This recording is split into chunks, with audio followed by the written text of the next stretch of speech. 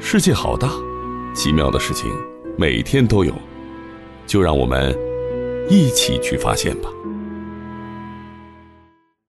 牛奶是个好东西，它是我们日常饮食当中能得到的最好的钙源，可以让我们的骨骼变得很强，也有助于长个子。所以你要每天坚持喝一点牛奶。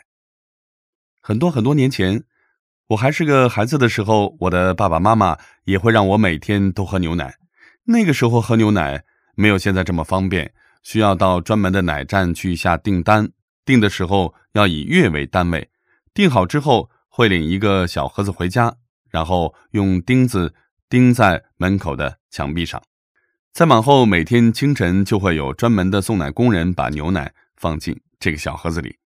那个时候可没有纸盒子或者是塑料的牛奶包装，牛奶是装在玻璃瓶里的，上面盖着一张圆圆的硬纸板儿。我每次揭开硬纸板儿就想直接喝，但每次都会被我的妈妈一把夺走，然后倒在一个很小的铝锅里，在炉子上加热烧开之后才肯给我。她总觉得这样才干净，才安全。后来我才知道，牛奶在一定条件下是可以直接拿来喝的，就像你们现在从超市里买回来的牛奶，不需要加热就可以喝。这个要感谢一个人，他的名字叫巴斯德，也就是我们今天的主人公。巴斯德是法国一位非常重要的化学家和生物学家。法国历史上出现过一个很厉害的皇帝叫拿破仑，差一点呢，他就把整个欧洲给统一了。巴斯德的爸爸就曾经在拿破仑的骑兵部队里当过兵，打过仗。后来呢，不打仗了，他爸爸回家当了一个皮匠，干这个工作也没什么钱，不过并没有到特别穷的地步，而且还能供巴斯德上学读书。不过一开始的时候，巴斯德不是什么好学生，心思在玩上面，还特别喜欢画画，给别人画了不少画。不过渐渐的，他对科学的兴趣就上来了，学习成绩也是蹭蹭往上涨。没过几年，他竟然获得了博士学位，在大学里做起教授来了。咱们中国有句老话讲啊，士别3日，当刮目相看，意思是一个真正厉害的人，你几天没见到他，他就会给你一个惊喜，让你得揉揉眼睛才能看个明白。巴斯德早年的邻居朋友们大概也是这样看他的吧。有意思的是，这个巴斯德他教过物理课程，也做过化学教授，一度在化学这个领域当中还取得过非常重要的成就。但是很快他的兴趣点又转向了医学。你可别觉得这是因为他总是很快厌倦自己学习的东西，转而搞新鲜玩意儿了。其实他的这个兴趣点源自于自己生活当中的悲剧。巴斯德结婚之后陆续生了5个孩子，可是非常的不幸，他的这些孩子当中只有2个人活了下来，另外3个都很快死于一种叫伤寒的疾病。当时科学家们已经知道伤寒是一种传染病，但是始终搞不定这种病。巴斯德暗暗发誓一定要解决掉这些传染病。很快机会就来了，法国最著名的除了拿破仑还有葡萄酒。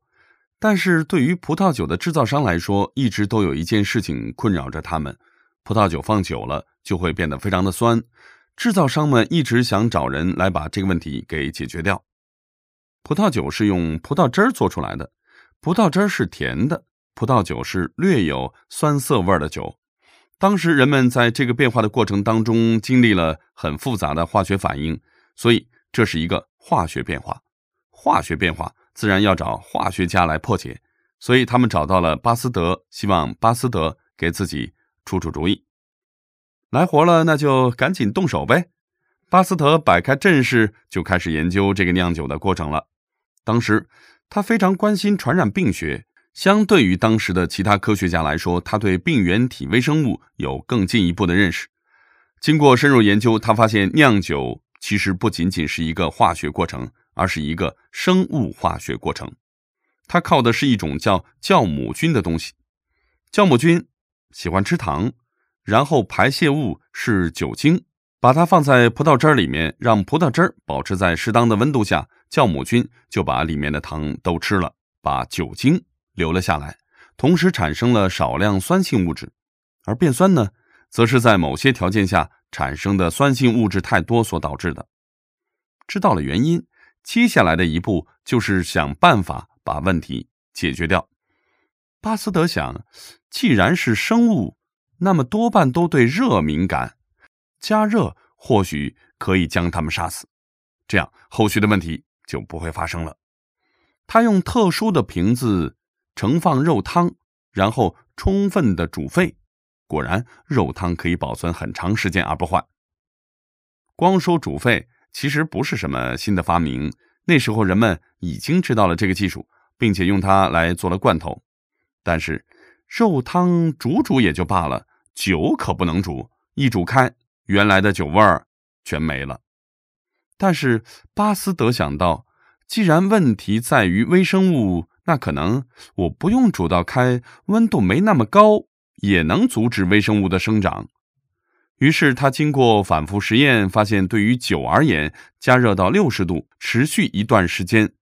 就足以不让酒变酸，还不影响葡萄酒的风味。巴斯德发明的这种方法后来被称为巴氏杀菌法。人们接下来还发现，这个方法不但对酒好用，对牛奶也很好用。因为牛奶如果煮沸，里面的蛋白质就会改变特征，变成一层奶皮。有人喜欢吃奶皮，但剩下的牛奶口味就变了，也就不方便装瓶了。现在很多食品都使用这样的方法来杀菌，唯一的改变是人们提高了加热的温度，这样加热的时间也大大缩短了。比如巴氏牛奶一般是用72度杀菌的，这样的牛奶在冰箱里放半个月都没有问题，打开就可以直接喝，不用再加热了。当然打开之后呢，要一次喝完，不然细菌就又跑进去了。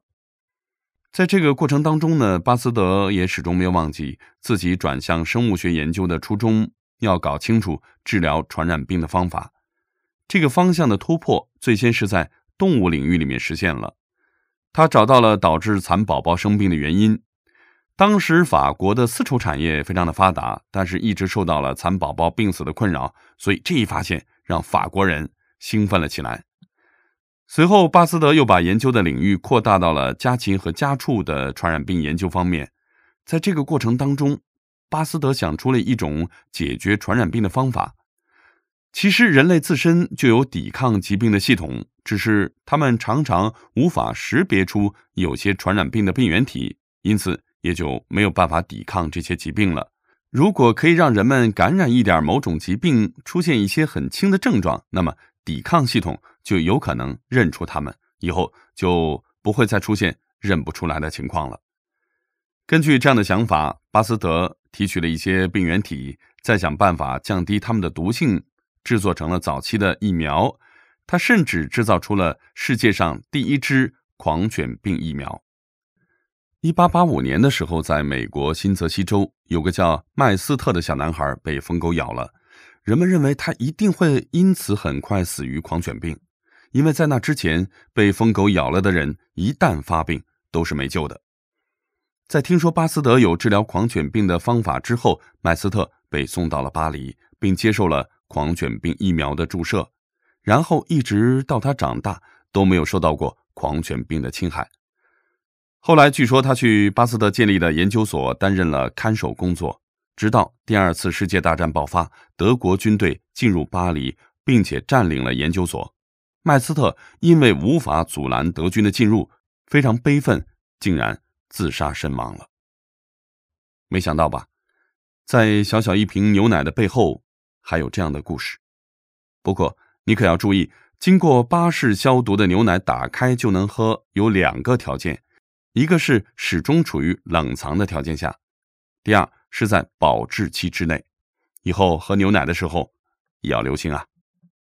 最后总结一下今天我们学习到的3个知识点。第一个是，巴斯德虽然是一位非常著名的化学家，但他最初的兴趣是在画画上，而后来的工作重点则在微生物学上。第二，巴斯德发明了巴氏消毒法，这个方法的原理是将液体食物加热到60度，然后持续半小时，就可以把食物中微生物的含量降到足够低，不会再对人体产生危害。第三，巴斯德通过提取病原体，再想办法降低它们的毒性，制造成了早期的疫苗。世界上第一支狂犬病疫苗就出自巴斯德之手。今天是博物学陪伴你的第231天，恭喜你又收集了一个新的知识。下一期咱们继续研究。